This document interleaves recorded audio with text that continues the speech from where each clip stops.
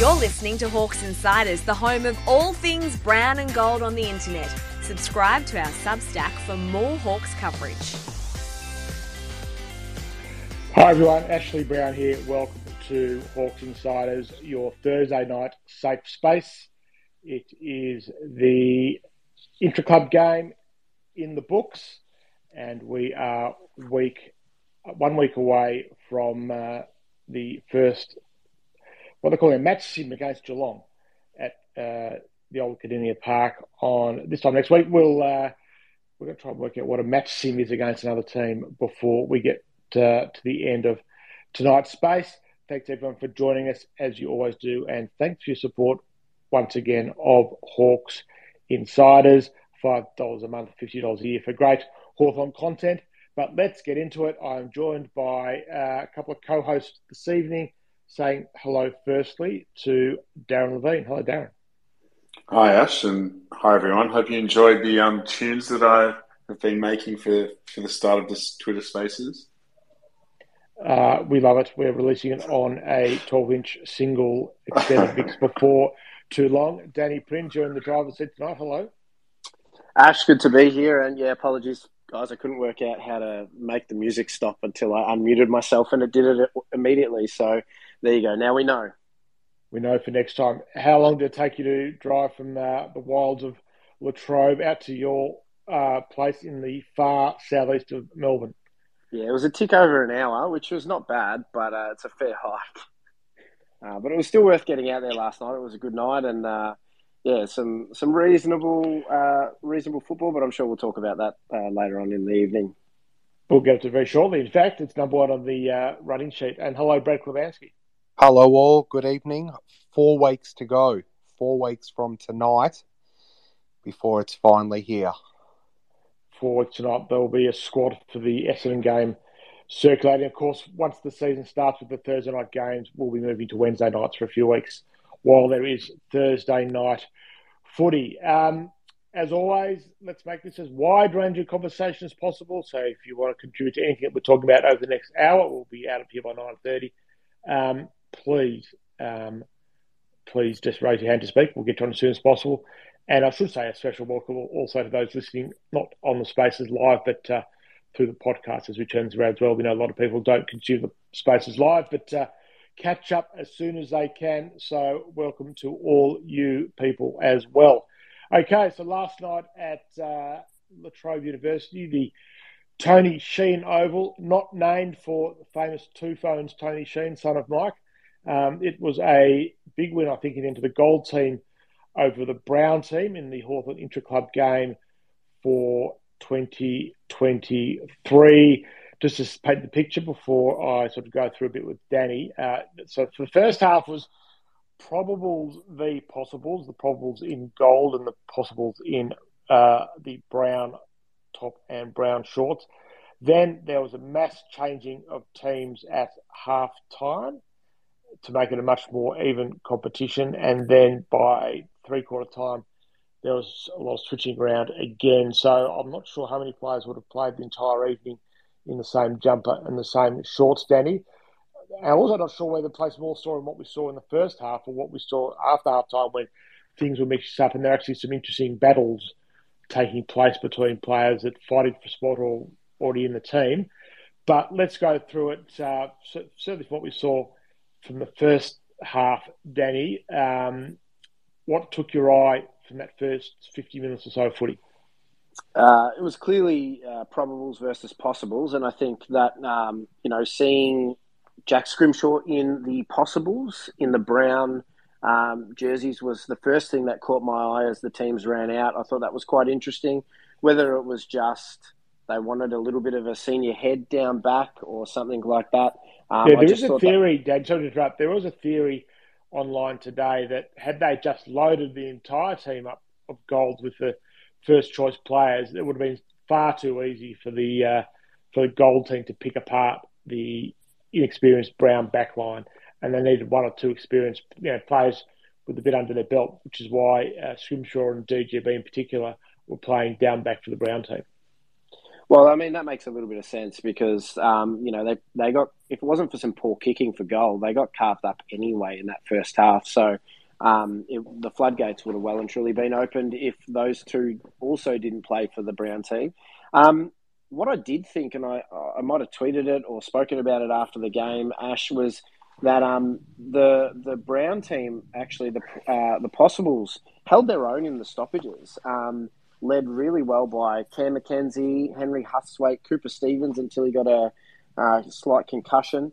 They really served it to the regulars in the middle. It was when they got forward of centre, the probables would win the ball off the halfback flank and spread really well. And probably the most exciting part of the game was just the run and the hard work and the ball use of Dylan Moore, Will Day, Josh Ward, Connor McDonald, and Jai Newcomb. I think that those five really showed what the exciting nature of what our midfield could look like or obviously next year, but when they're really seasoned AFL players, for the younger ones especially, what it could look like in a few years' time. So that was probably my biggest takeaway from the first half. Dylan Moore looked really sharp, didn't he? All night, and whether it was in the middle, winning a hard ball, getting it on the wing, or kicking goals. I think he kicked 3 for the night. He looked really good, like AFL season ready. Where did you think Will Day spent most of his time playing?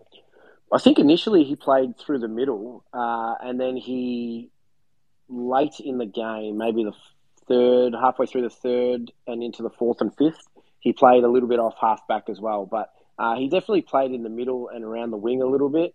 It was good to see his ball use through the middle of the park. And yeah, I thought it was a really nice start to his life as a potential sort of full-time midfielder. And I'm really looking forward to seeing him against opposition against Geelong in the match sim next week. Jai Newcomb, a bit like, I don't think Jai Newcomb was going 100%. I just don't think he seemed to impose himself on the game when he wanted to. A couple of beautiful kicks again, as we've become accustomed to seeing him off one step. How did you rate his game? Yeah, I think he cruised around a bit like Carl Amon. Obviously, very different players, but they both sort of just went through the gears, and then there were moments where they really stepped it up, won a hard ball, or in Amon's case, he was in a chain of possessions 2 or 3 times with hard work and beautiful foot skills. And look, Jai did what he needed to do without having to exert himself too much, I think. And he was clearly the best of the real inside midfielders. And I think if you look at the difference between, say, where Newcomb is now and where Warple is right now, they both got their hands on the footy a fair bit in tight and breaking away from the stoppages. Jai used it so well. And the one knock on Warple last night was that his disposal and his decision-making coming out of the contest wasn't very good at all. Yeah, it's very easy to get too carried away with what you see in the inter-club practice game. It's certainly people who were there saying that Warple's role has just got to be get the ball out from a contest and then give it to the blokes who can actually use it. Yeah, when he gets space and when he goes forward, that's when he lets himself down with taking the wrong option or just not hitting a target as he should. But his value is just getting a first touch and giving it to someone to then use it better. Absolutely, I think if he can get first hands on the pill in the contest, give it out to the Moores, the Days, the Wards, and the McDonalds and players like that, I think then there's some value for him there. If not, and he's wanting to be the one on the receiving end of that first ball out, I don't see a spot for him in this team. So it'll be really interesting to see how it goes the next few weeks. We just don't have a lot of seasoned bodies in that midfield group, so he's going to get opportunity. It's just a matter of whether he can take it or not. Brad, are you guys saying that Warple's the new Tom Mitchell? I think there's a role for him to play that Mitchell role without the accumulator type role that Mitchell plays, but that first hands on the footy, win the ball, the extractor role effectively, the one that Sam Mitchell played so well. Now I'm not comparing the two, but that first hands on the footy role is what we need Warple to play, I think. Brad. Can't hear you, Brad. Can you hear me? Yes, now. Small forward. There's a position up for grabs. All reports I saw and heard had Butler and Brockman showed pretty good signs. There's only room for one of them in the team. Who do you think will get that role?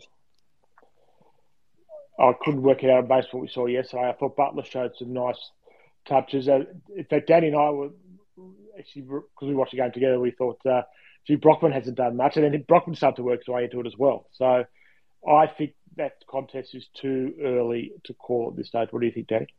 Yeah, spot on. Look, probably Butler's ahead just because he's played more football in recent times. We've got to remember that Brockman's coming off a shoulder reconstruction, hasn't played footy for 15 months. But when he did get it, and it wasn't a lot early because the team he was playing in was getting hammered. But when he did get it, and when the teams were mixed up, he looked so classy with the ball in his hands. You can see there's elite talent there. There's real skill. He just doesn't have the match conditioning yet to find it as much as he needs to. So, if we had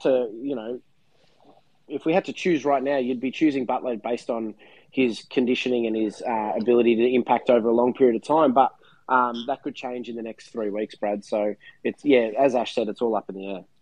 Yeah, you put a line through Brockman for round one. Brockman will have to play several weeks, I think, at Box Hill to get used to playing footy again. But there is talent there. You could see it on display in the game. I read something interesting online today about Brockman, that apparently his mum was at the game last night. His mum's actually flown over to help out with the kids for a while.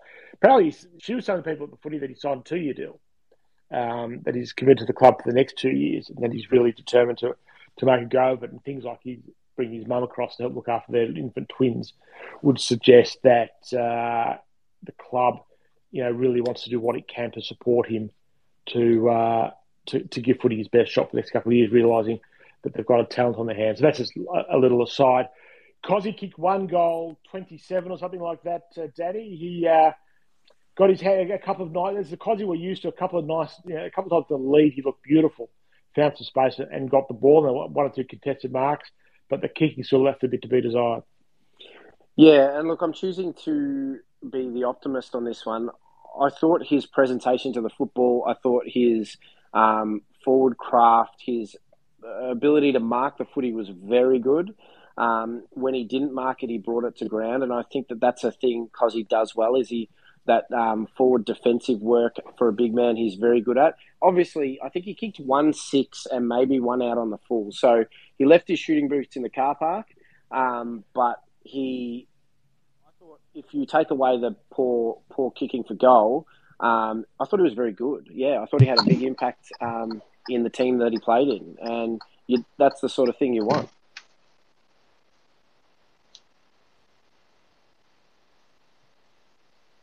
And I think have we lost you, Ash? I think Ash has popped off. Princey, I've got one for you. The ruck battle, Meek and Reeves. Yep. Just is that okay? Should we check on him? I don't know what happened there. I have no idea. But yeah, look, the ruck battle was very interesting. It was Meek and Reeves against Lynch and Ramsden. I think all 4 rucks showed a little bit of something throughout the day. I think clearly Meek and Reeves are 1 and 2, and I think it worked really well having the resting ruck was just too much for the Browns' defence to handle. Meek kicked a goal, Reeves kicked a goal. They also created goals for others. And look, that's a big unit of 2 guys who can really move around, can really get around the ground. Meek moves more like just a large human being than a ruckman. He doesn't seem robotic in the way that Reeves, with his extra 5 to 10 centimeters he has, seems a little bit sort of immobile. I thought Meek was really impressive, and I think probably Reeves picked him in the ruck contest, which is what you'd probably expect. I think Reeves was our number 1 tap ruckman throughout the day. So, and there was one beautiful passage of play, which is how the Hawks would have drawn it up. won by a couple of our midfielders, dished out to Ned Reeves on the run to deliver into the forward 50. So probably want those roles reversed, but it was good to see Reeves get a bit more of the ball around the ground, which is probably the one knock is his second and third efforts. Now, one for the dream teamers and the super coaches out there, the youngsters, your Mackenzies, your Weddells, your Huswaits, how did they all go? I actually think that every one of our draftees was impressive in different ways. I think Mackenzie, first and foremost, you can see he was the first pick. He was really impressive and just looked like he belonged from the start, giving me shades of Josh Ward, shades of Connor McDonald. I think he'll play the vast majority of the games in the AFL system this year. Used the ball really well. He was on the Brown team to start and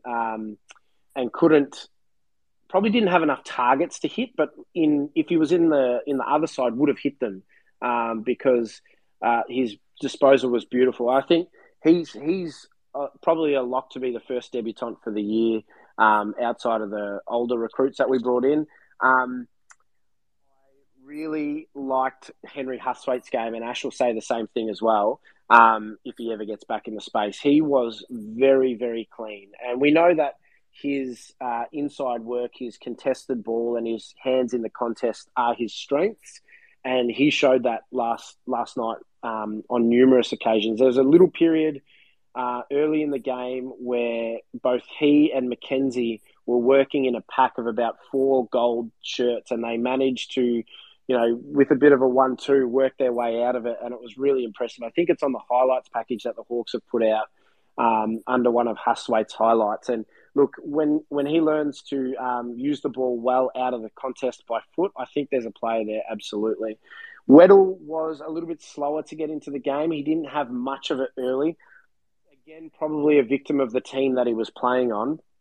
But he warmed into it and he did some really exciting things late in the contest. I think seeing the pace and the power, his ability to take players on, he took off and played on from a mark 2 or 3 times in the last couple of quarters and just used his pace, his run, his carry and kicked it long. There was a couple of nice little side steps there, and I think he gave everybody that was watching a little bit to get excited about.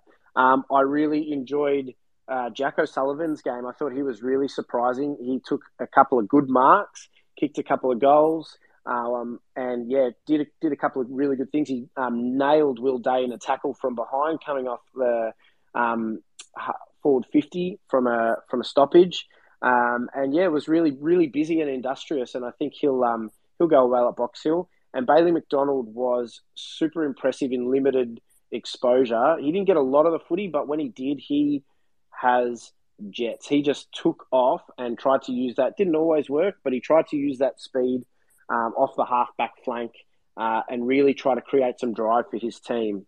Sometimes bit off a bit more than he could chew with the disposals, whether it was an errant handball or a turnover kick. But you just like to see young players take the game on, and he definitely wasn't afraid to do that. And even Josh Bennett's had a couple of nice moments, maybe not as involved as others, but there was a few things that he did that you just thought, oh, that's there's not many players on our list that can do that. There was moments from everybody, which is good. DGB, a lot of talk about him being on the angry pills, and obviously the footage came out. I know Brad and I have a pretty similar opinion on DGB and what he's got to do this year, but I don't think you minded it too much from your match report, Prinsey. No, I didn't mind it. Look, he had a tough ask because he and Scrimshaw were the key defenders, in inverted commas, playing up against the team with, our tallest and best key forwards. So he was always up against it. And look, he played a little bit on the rest. He played mainly on the resting ruck and then a bit on Fergus Green, who caught him on the lead a couple of times. But I don't think that's a condemnation of DGB either. Fergus Green's a very crafty forward for anybody that's watched Box Hill. He knows how to find space in a telephone box.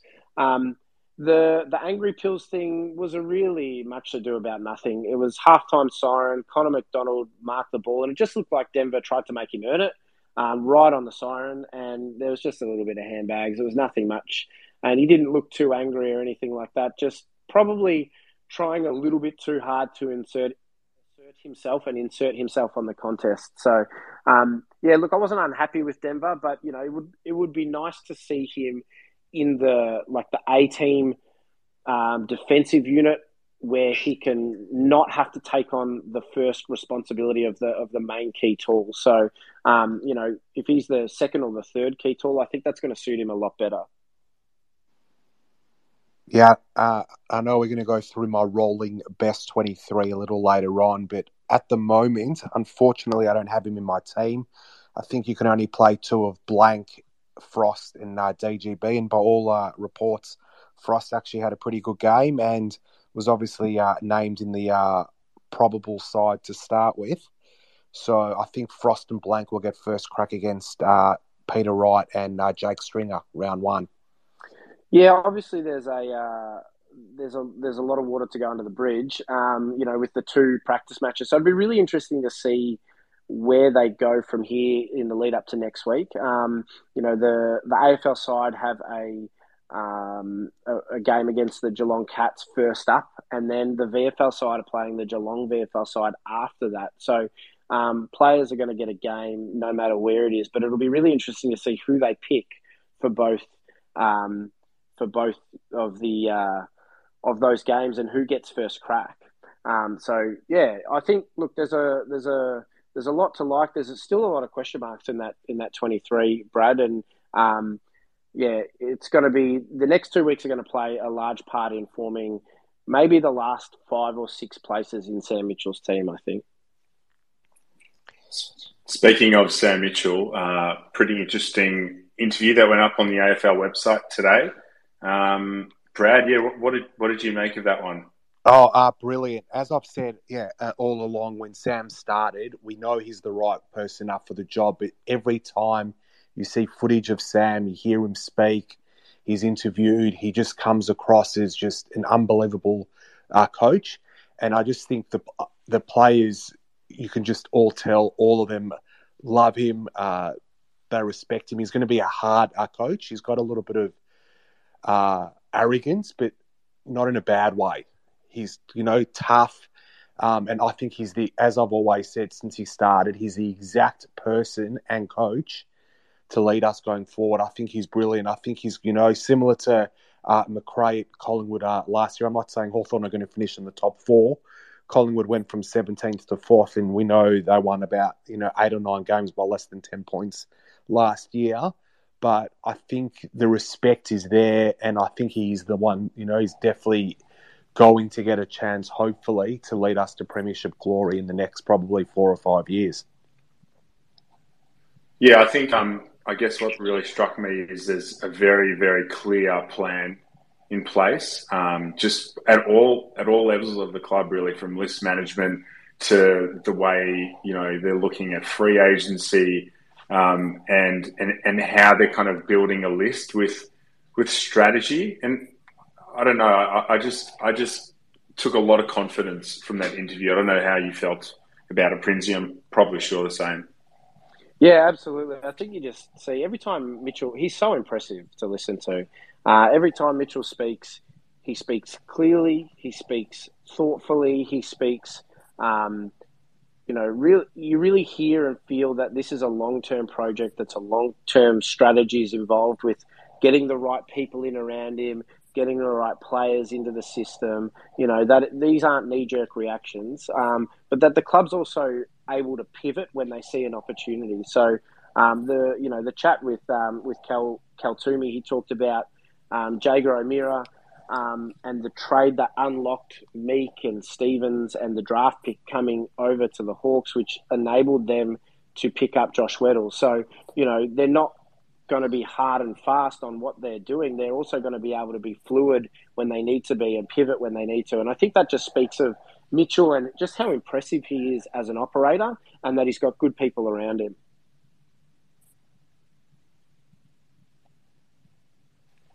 think we've got Ash back. I'm back on the line. There, I'm Ash? back dressed up as Jess Fox. So I'm not quite sure what happened. I actually did run a few Twitter feeds off my phone. I don't know what happened with my... You might have been hacked. I've been hacked, I reckon, by somebody. Probably Elon Musk. Or some nasty Essendon supporter. Sam Landsberger, Sam Landsberger has hacked me, that's right. So, sorry about that, everybody. It's not quite sure what happened there. So, back to tick off the practice match, ticked off Sam Mitchell. Bit of news for the Hawks. They were probably hoping to get to Waverley as soon as this practice match was over yesterday. I'm told it is still 3 weeks away from at least from getting back onto the ground out at Waverley. So they've got 3 more weeks to commute. Not sure who saw the video with Connor McDonald on the club website, but the day in the life of. But it's a very, very long day for these players. He started filming at about 6:30 in the morning. It was probably 6 p.m. before he even got home for the day. So it's a very long day, punctuated by a 45-minute to an hour drive each way to La Trobe Uni on the day they've got heavy football content. So that is causing a challenge for them as well. As Peter Burge explained with his interview with us, a Hawthorn High Performance Manager, in the podcast that we highly recommend you listen to, it's adding an extra dimension to their conditioning because they train, they get in the car, drive for nearly an hour, come back to the club, they're going to have a swim and get themselves ready to go for an afternoon session. So it does complicate things for a young group. What did you make of the interview, Danny? You're on it, Darren, you're on it as well. What did you make of our chat with Peter Burge? Yeah, I think, he's obviously got incredible credentials, spent a lot, part of that winning culture there at Richmond. And I think I really loved hearing how he's adapted the program just to suit the young list that we have. And he's the right level of experience to kind of to build this list at the pace that the Hawks want to do it. They're not in a rush. They've got a long-term view that aligns with where Sam Mitchell's head's at. And yeah, I think it was super impressive. I mean, just hearing as well that, he had to tell Josh Ward and Ned Long, who he described as an absolute animal in training, to tone it down. I think that was a really interesting insight into how they're tackling this preseason. Yeah, I thought it was so many positives out of it. Clearly very happy to be back at the football club with a very measured program. I thought he sort of explained the reason as to why we didn't see Chad Wingard play in the intra-club game. Chad's been doing everything that they wanted to do since he'd been running for 8 weeks when Burge had joined the club, which is sort of late October, early November. But as of yesterday, he was still in what they call a training block. He has taken part in some match sim and has apparently looked really good. But the training block ends now. And we talked about this a couple of weeks ago, didn't we, on Space, the approach of Chad Wingard. I think they want to get him out there for both the Geelong game on Thursday and the Collingwood game the following Thursday after that. So I thought that was an interesting conversation as well. But I think he's clearly relishing just being able to sort of roll his sleeves up and get the young guys going and mould them and turn them into AFL footballers, Danny. Yeah, that was probably the biggest takeaway for me too, Ash. I taken aback about how excited he was to build the foundations of a hopefully premiership list. And he obviously did that at Richmond, and he did that previously at Hawthorn and set up the three-peat era Hawks, but then wasn't there for that success. So, being able to come in and have effectively a clean slate with so many young guys, I think that's really energised him, as you said. And look, I wouldn't be surprised if he's recruit of the off-season, to be honest. I think some of the things he said, if people haven't listened to that podcast, that I can't recommend that highly enough. He's so incredibly impressive and really open with his information sharing and providing insights into individual players. And I think he's going to do some amazing things with some of these guys. And the probably the most exciting thing for me that came out of it was just how caught off guard he was with how athletic the Hawthorn list is. And he was really clear to say that the Hawks' current list is probably more athletic than any list he's worked with. So that's probably a sign of changing times in the AFL, but also a sign of the athletes that the Hawks have recruited in the last few years, which is really, really exciting. Someone did say to us last night at the game, didn't they, Danny, that of all the recruits Hawthorn's had in the over the summer, he might be the most important recruit of all. Patrick, good evening. Got a question for us? I was just going to say it'd be interesting if the ground's only still 3 weeks away, what they do with the open training on the 26th. Do they move it to Bundoora, or does the board see it as a chance to get back to Glenferrie? Not that I've been there, so I wouldn't know what state it's in, but it would be interesting. I would say, if I was a betting man, I would say they might do that one at Monash, where they've also been trained. They go to Monash for light touch sessions, not full-on match sessions and match sim, but they've been doing some stuff at Monash University. So if they couldn't do it there, if they don't do it away with it at Monash, they could also do it at Monash. They could do it away there, just not train. They could actually do activities, and I think most people seem to think they'll announce the captaincy that day as well, so in the leadership group. So there's various events you could do without the actual training as such. So I don't think that they'll make people go to Bundoora to do that. It was what do you think the crowd was last night, Danny? Probably put in more than 200 or 300. Yeah, I was going to say 3 or 4. So yeah, we're around the same mark. I think there's quite a few people there, but I think there would have been over 500 if it was at if it was at Waverley. It was just a little bit tricky to get to for a lot of people. I'm sure it was great for the people that live in that surrounding area, but it was tough for the people out because there's no real direct way to get to Bundoora. That's the problem. It was just lots of side streets and 2-lane roads all the way from the south to the north. Andrew, Ned Reeves has re-signed till 2026. Your neighbour, although you said he might not be your neighbour for much longer, another very good outcome for the footy club. Yeah, g'day, Ash, and everyone. Apologies for the delay jumping in. Yeah, great outcome. And we saw yesterday that Reeves and Lloyd Meek made a really good combination. And you mentioned in your observations, Ash, that having those two together with Lynch, we went through matches throughout last season where we had 0 recognised ruckmen. So all of a sudden, that should make a significant difference. Did anybody answer my homework from last week about how many games Hawthorn won last year with recognised ruckmen as opposed to non-recognised ruckmen? I didn't do that, but I imagine it's not many. McAvoy played in, I think, 5 of our wins. McAvoy played in 5 of our wins.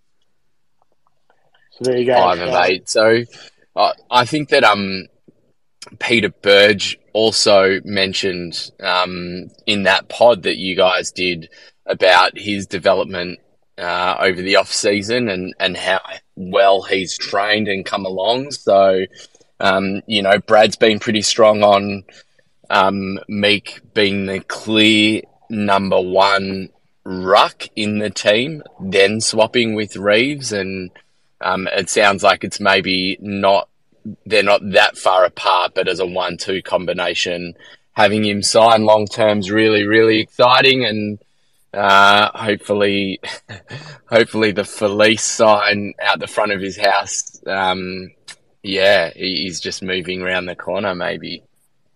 Well, I think on that contract he might be buying now instead of leasing. maybe that's what it is. That's probably the thing. And who lives in Jai Newcomb, is that right? Newcomb and Lockie Bramble, 3 of them live together. Right. I get daily reports. I get daily reports from Ethan, who walks past the place to and from school. So, not stalking too much. Just around the corner from where Buddy and Josh Gibson in their day used to live together. So it's a nice area. The famous street where Buddy decided to hoon his car at 120 k's down the street, and with the cops either tipped off or the cops in waiting for him, and that is reportedly one of the 2 or 3 reasons why he decided he'd had enough of living in Melbourne. It was time to move. to Sydney. One of the great pleasures for Danny and I last night was to watch part of the intra-club game with the great Dave from Wallen or Ballon. Where are you from, David? But Wallen. It was really good to meet you. Nice Wallen. to meet you, David boys. Wallen, it was great to meet you and watch some of the game with you and hear some of your keen thoughts on the football club. Good to talk to you, mate. You got a question for us? No, a statement. I've actually sat down and worked that out, what you were saying. We had 16 games with one or no ruckman, and we had 2 ruckmen in 6 games. We won 5 and lost 1, and that was the last one against the Bulldogs. And we won 3 with 1 or no ruckman and lost 13.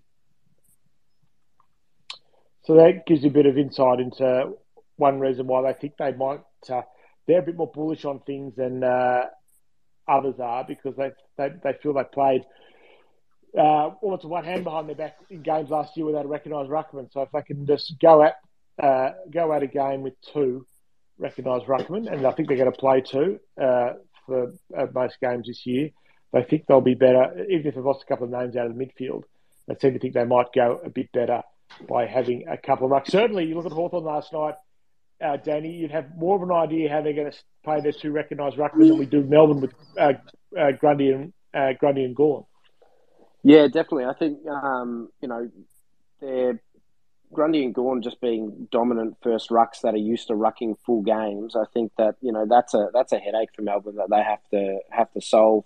I don't think Reeves has the tank yet to play out full games, so the chop out that he'll get, being able to go forward and plonk himself in the square and just be a giant human being and a target for our smalls to work off is going to give us something, a point of difference. So, look, I'm really excited to see how the relationship between Meek and Reeves goes in the first half of the year, especially with Mitch Lewis out. They're missing a tall target there, so it allows that big ruckman to be able to be the focal point for long kicks into the forward 50. So hopefully we don't rely on that, but it's a good get out of jail option if we need it. And Max Lynch wasn't terrible last night, by the way. Max Lynch quit himself quite well. So, and he also took a couple of marks up forward. So don't totally discount him from the race to be in the side for round 1 either. It's quite a long time since we've had such ruck selection headaches at Hawthorn. And if you've got that sort of thing happening with your tall timber, you're not in a bad place for a footy club heading into the season. Now, one Ash, of the features, yes. Can I just ask, from what you saw last night, has there been a lot of talk since Lewis has had the injury of Lynch playing solely as a permanent forward? And when you did your starting 22 for SEN, it was a very, very, very small forward line. Do you think there's any chance at all round 1 that all 3 of them could be playing in the team? No, I don't think so. But when I picked that team as well, I had who did I have? I had Reeves on the bench. So I was playing, and it might turn out they might rotate to the forward line. I just picked a team, but it wasn't necessarily the team in starting position. It was just a 23. But I think that I can't see them playing all 3. I think it'll make them a little bit top heavy. But look, if Kaczynski was to go down, I mean, do you have faith in Jacker being your tall forward, or do you then go for Lynch or Reeves, play permanent as a forward? I think that certainly becomes an option. Brenton, hello, you got a question for us? Brenton, switch your mic on. Sorry, boys, is that better? Yes, hello. Yeah, it's good to meet you last night, boys. Yeah, good to meet you as well, mate. Yeah, one thing just on the rucks, one that actually impressed me a little bit, had a bit of the Tim O'Brien's about him, but for someone so young, who's the guy we got in mid-season last year? Max Ramsden. He actually led to some really good spots. Like, I was pretty surprised because I've always thought with him that the knock was that he wasn't a footballer, but it actually looked like he didn't have a footballer's brain, but he actually led to some really good spots. And I'm like, well, something to work on for centre-half forward there. Like, if you can start clunking him, there's something there. Yeah, I'm going to jump in here. Go on. Sorry. I'll jump in here, Ash. We actually we had a conversation with Ed Seal a while back where he talked about how impressive Ramsden was at Box Hill in the back half of last season. And he is just so mobile, like streets more mobile than the other ruckman we have on our list. He's kind of like a tall midfielder. And his ability to get around the ground and go to the right spots, like you said, Brenton, was really, really impressive. And I just think he needs time, and he just needs football at a senior level. So time in VFL, he's gonna develop into that forward ruck, not ruck forward, that Hawks have been looking for since David Hale retired, I reckon. And look, he'll be a different player to Hale because Hale was a lot more robotic in his movements, but Ramsden will be able to play as an actual forward who can get around the ground and chop out to give the number one ruck, 5 minute spell a quarter or something like that. So I think that's really exciting. Ramsden's definitely one to watch for this year. I actually looked at Ramsden last time. First time I've seen him play, apart from a couple of highlights on the telly for Box Hill. That I wouldn't rule him out. I thought for sure he wouldn't play this year, but I wouldn't rule him out potentially a couple of games. If he develops nicely at Box Hill, they could have a look at him before the end of the year, especially if they get that stage where they're just trying to look at players over those last 4 weeks of the season. We've got a couple of questions, and we will get to them before the end of the spaces, but what we're going to do is a bit of a regular feature now, between now and the start of the season, is Brad's rolling best 23. Now, we had a bit of fun, Danny, last night, didn't we, on the basis of a few tweets and what have you. Brad on the other end from his phone making grand assumptions about how the team was going to look and even what the delistings might be come the end of the season. So it was quite amusing to have Brad's input, even though he didn't see the game. He's only taken in via what he got from social media. But Brad, the floor is yours. This is your rolling best 23 or round one. Pick for team round one, whichever one you prefer. I'm going to go with my round. You can tweak it every week. I'm going to go with my round one. I'll do it quickly from the backs. Hardwick, Blank, Frost. Halfbacks, Impey, Sicily, CJ. The centre line, Amon, Newcomb, and McGuinness. Half forward, Moore, either Meek or Reeves, Fergus Green. Full forward, Bruce, Kaczynski, Wingard. Ruck, Reeves or Meek. Josh Ward. I've got a question mark at the moment for that last spot, either Warple or McKenzie. And the interchange bench, Butler, Connor McDonald, and then a couple of question marks. So that was what I tweeted about last night. I'll just give you guys the list of players that I think there's only 2 or 3 spots left, and there's about 9 players fighting for those last couple of spots. So I'll get your guys' opinions, but these are the guys I think are fighting for those last couple of spots. Scrimshaw's another one who I think's in. So there's Warple, Connor Nash, Josh Weddle, Tyler Brockman, Harry Morrison, Emerson Jecker, Lockie Bramble, Cooper Stevens, and Denver Granger Barras. So as I mentioned to you guys before, this is the first time in a long time we've got serious depth, and I think Box Hill this year, Prinsey will know more, but if they don't finish in at least the top 4, it's a fail because they are going to have a seriously strong side this year. I think the last couple of spots is going to be an interesting one. I don't think both McKenzie and Weddle will play round one. I think McKenzie will probably play. I don't think it's worth putting Weddle as a sub as the 23rd man. I think he either plays or he's got to play 4 games in Box Hill at the start of the year. So I think that sub role will probably go to someone like a Lockie Bramble or a Connor Nash, because I think the likes of Connor McDonald and Sam Butler need to be in the starting team. Will Day's the other one who I didn't have in my starting side, but I think he'll get a spot on the bench. I think Finn McGuinness has to play round one, and I think he's going to have to tag Merritt, because I think Blank's going to obviously have to play on Peter Wright. Sam Frost will probably have to play on Jake Stringer, and Sicily's going to have to play on Harry Jones, who is a good young player. Essendon don't really have a lot of good small forwards, so I think we can expose them there with Hardwick and the pace of Impey and CJ off the half back line.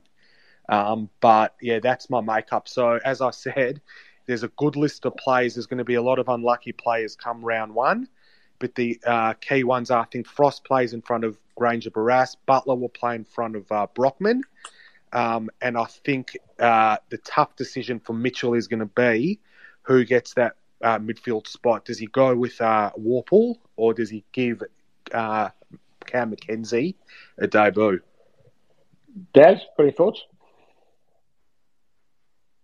Yeah, no, I'm kind of agreeing with Brad. I think that's first, and DGB obviously, but I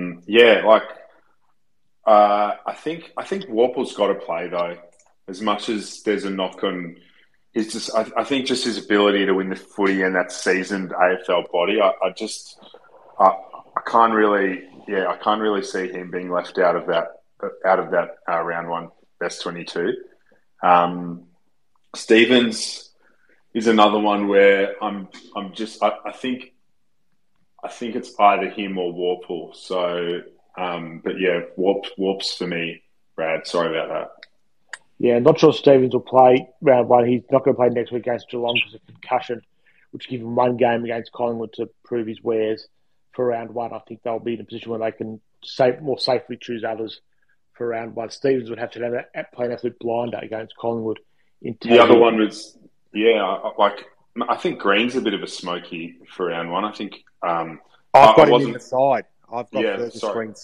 I had Fergus Green starting in the side. I think the forward line obviously is going to be a bit smaller.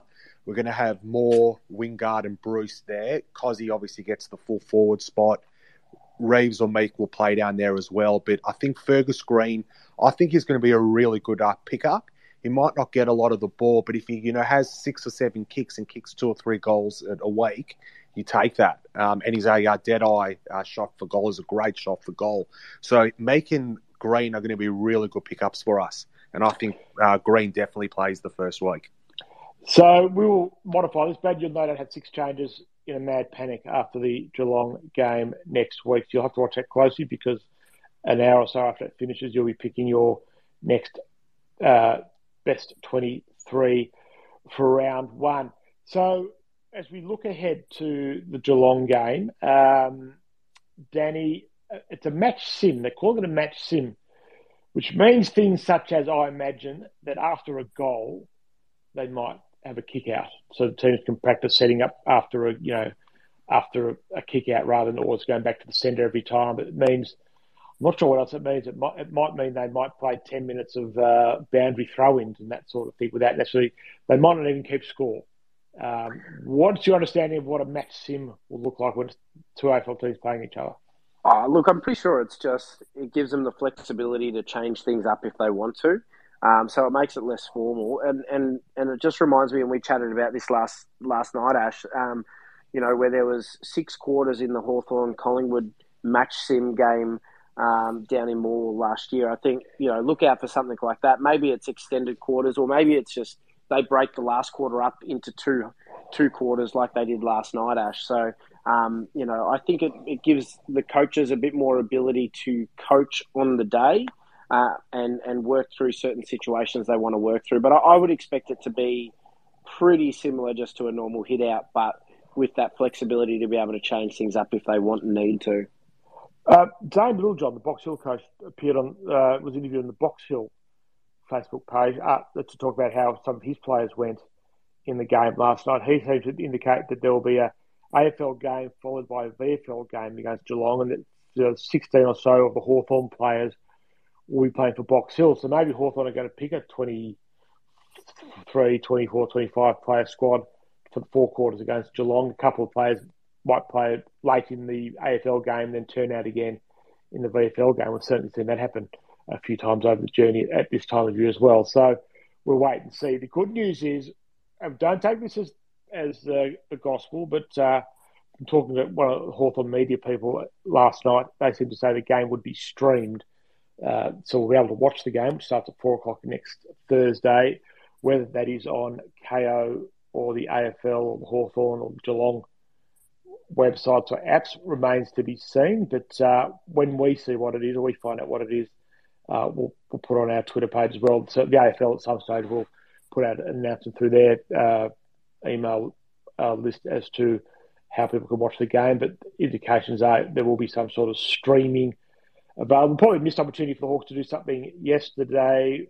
We saw something on social media for North Melbourne streaming their intra-club game with Jason Bennett as the commentator. So I just think the Hawks are finding the whole move to La Trobe University has been pretty difficult. I've been given the benefit of the doubt here that it's such a massive relocation to set up a whole streaming operation from there. You might know better, and you might think this is a load of shit and they could have done it easily. But I just think they put a lot of La Trobe in the too hard basket.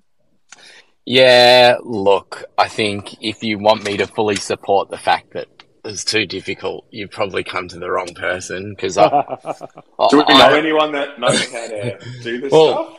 You know, and might have offered and spoken about potentially different things that could be done, but I think that there's some fresh staff in there, and they're probably focusing and concentrating on some core stuff without wanting to go to, thinking about things too far forward and be too cutting edge for now. But I agree. I think it's absolutely a missed opportunity, because it's not like it was a closed session. There was media there. There were people tweeting about it. Everybody could find out everything that they needed to, but also there was quite a lot yesterday afternoon in the lead up of messages either to us or direct to the club around, is there a stream? Where can I watch it? So they've lost an opportunity to be able to showcase the unsociable Hawks to the faithful. I'll put it down to Matt Dixon, the media guy, getting married. So maybe it was that Matt was away and not able to turn his attention to it. Congratulations, Matt, if you are listening, which I know you often do. A couple of questions before I get to the now world-famous question without notice to the panel. Smorgan, did Ash just say Brockman signed for 2 years last year? I didn't. Well, I read somewhere that Brockman's mum was telling people at the footy yesterday that he signed for 2 years. I don't know. I thought he'd signed for 1 year. I thought he'd give a 12-month extension. Anyway, so I don't have a definitive answer there. Also, I find that you can't play Butler and Brockman narrative odd. They are different types of players. I think they are, and I think there are so many spots up for grabs in this side still for round one, that so much is going to play out over these next two games that they both could play in the same team. I do think Brockman, as Danny said, it was his first game of footy for 18 months, I calculated. He played 5 minutes of a practice game, or a VFL game last year against Essendon before smashing his shoulder, so it doesn't really count. So he hasn't played footy for a long time. I think he needs a few weeks in the VFL, but I would hope and expect that he'd be putting his hand up for AFL selection before too long. He'd be a good player to bring in on Easter Monday against Geelong. No Day and Brad starting 18. Is that from last night or other factors, Brad, or did you just forget? Brad? Well, he's trying to unmute. There we go. My mute button unfroze. No, that was I'm just about to tweet out my team. Day is definitely there. I've put Day actually on starting on a half back line, and I've moved Jum and Impey to a spot on the interchange bench. The wing spot's an interesting one. Harry Morrison obviously has a hamstring, so it'd be interesting to see if he gets that spot for round one. But yeah, I'll be posting my rolling 23 shortly, so keep an eye out. Keep an eye out for it. Would love people's feedback, because there's obviously going to be a lot of discussion. As I said, there's some very good players who aren't going to be playing round one. Impey played very well. I know he said this when I was off air, but Impey played very well last night. Yeah, I've got him in the team for round one. Hopefully he's back fully fit, because having him and CJ coming off the half back line could be very good this season. Yeah, Impey had a lot of zip and a lot of dash last night. It looked a little bit more like the Impey of old. Just one thing to consider as well, Brad, is that the starting midfield for the first bounce of last night's game for the Gold team was Warple, Newcomb and Day. So I'd expect him to be somewhere around that midfield unit, and I'd be pretty surprised if we don't see a lot of game time through the midfield for Ward and Connor McDonald in this, and Dylan Moore in this year. So they're ones to keep in the forefront of your mind for those midfield positions as well. Observation from Mick Coward. I think we're talking about Warple's extractor. Wolf played that role in the year Tom Mitchell broke his leg. That's right, he did it to near perfection and won a Peter Crimmins medal for his troubles. Okay, question without notice, which is something I quite enjoy doing now, to put you on your toes. So my question without notice for this week is, just say Hawthorn want to pick their team on merit this year, but Sam Mitchell decides to make an exception for one player. There's one player that he just wants to keep playing in the side because he thinks this player has got a huge upside and just it'll serve him no purpose playing at Box Hill. As a player that might get a bit more of a leeway at selection for poor form this year than any other, and will feature when most of us are calling for his name to be for him to be axed at selection. So I'll go around the panel quickly. Danny, who's the one player who you think just has to play this year, irrespective of how he goes on form? I think for me, he may not start at the start of the year, but he'll get an opportunity pretty quickly and will get more leeway than others will be Josh Weddle. And it's just because the upside of him and the way that the club speaks about him, everybody we've spoken to at the club just can't stop talking about him in a positive light. So I think he'll be the one that gets the most leeway once he gets into that team. Des? Well, I think Granger Barras is the one that really has to play this year. I don't see there's much benefit in having him at Box Hill half the season. So, you know, he's got to learn how to play on these powerful AFL forwards. He's put on 9 kilos, so it's DGB for me. Bradley? I'm with Daz. I was going to say DGB. No more excuses for DGB. His time is now. Third year in the system. I know Prinzy's gone on. You know, key position players take time, but he needs to have an impact. He needs to start showing signs, and he's definitely the one. I know it's going to be hard round one because I think Sam Frost will play in front of him. So when he comes into the side, I don't know, because there's no way we can play Blank, Frost and DGB in the same backline, especially with Sicily and Scrimshaw down there as well. So when he comes into the side, I think he will get a run of games. I know we saw last year Sam wasn't afraid to send him back to Box Hill, but I think he's the future of our backline. We took him a pick 6 in the draft, so 2023 is the year for DGB. Where is he? Similar line of thinking, but slightly different. I've got no issues with DGB playing for Box Hill. For me, it's James Blank. He hasn't played that much footy. We've basically earmarked him as our number one key defender. And there are probably going to be weeks, potentially even round one, up against Peter Wright, who apparently dominated today, where he will get ragdolled. And I think he's the one that's just got to, regardless of what happens week to week, play every game this season. Good points all, and you're all correct in different ways. I reckon the one might be Cam McKenzie. I think once he gets in, Mitchell will give him a really... he may not play round one. I think he's borderline for round one.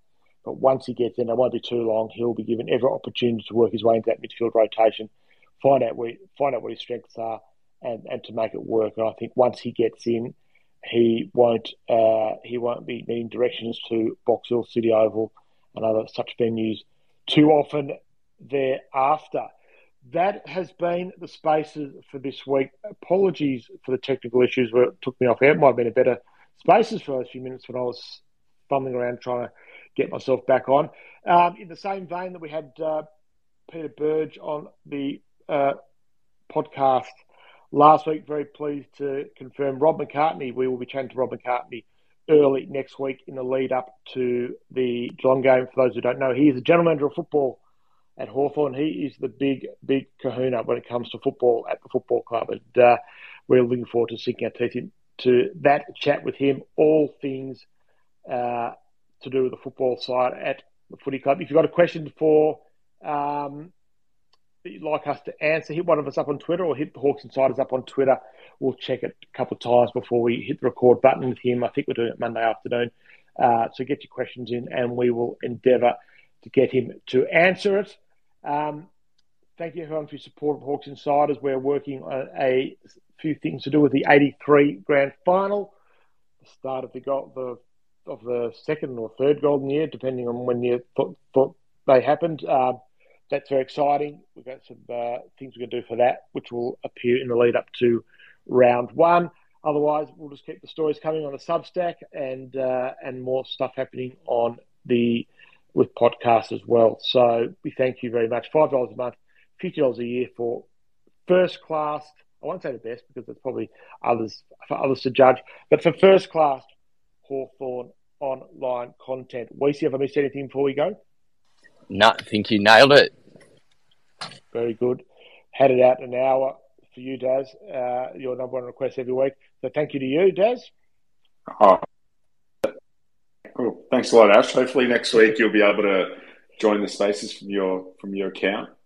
I'll think of other Olympic gold medals so I can come on as next week if I can't come on as myself. Thank you, Brad, as always. Thank you all. Thanks. Danny, thank you for running the show so superbly tonight.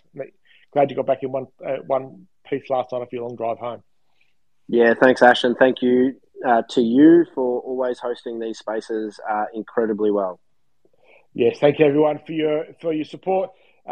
Enjoy the rest of the week and the weekend. So don't forget to join us next Thursday night. We'll be on, I don't know, in a couple of hours after the end of the Hawthorn Geelong game, which is absolutely perfect time to do a spaces. So watch the game, come with your thoughts, compare them to ours. It should be a really good spaces next week as we can sink our teeth into some real footy. Talk to everybody really soon. Thanks and goodbye. Thanks so much for listening to Hawks Insiders. Head to our Substack for more quality analysis, special features, news, interviews, and so much more.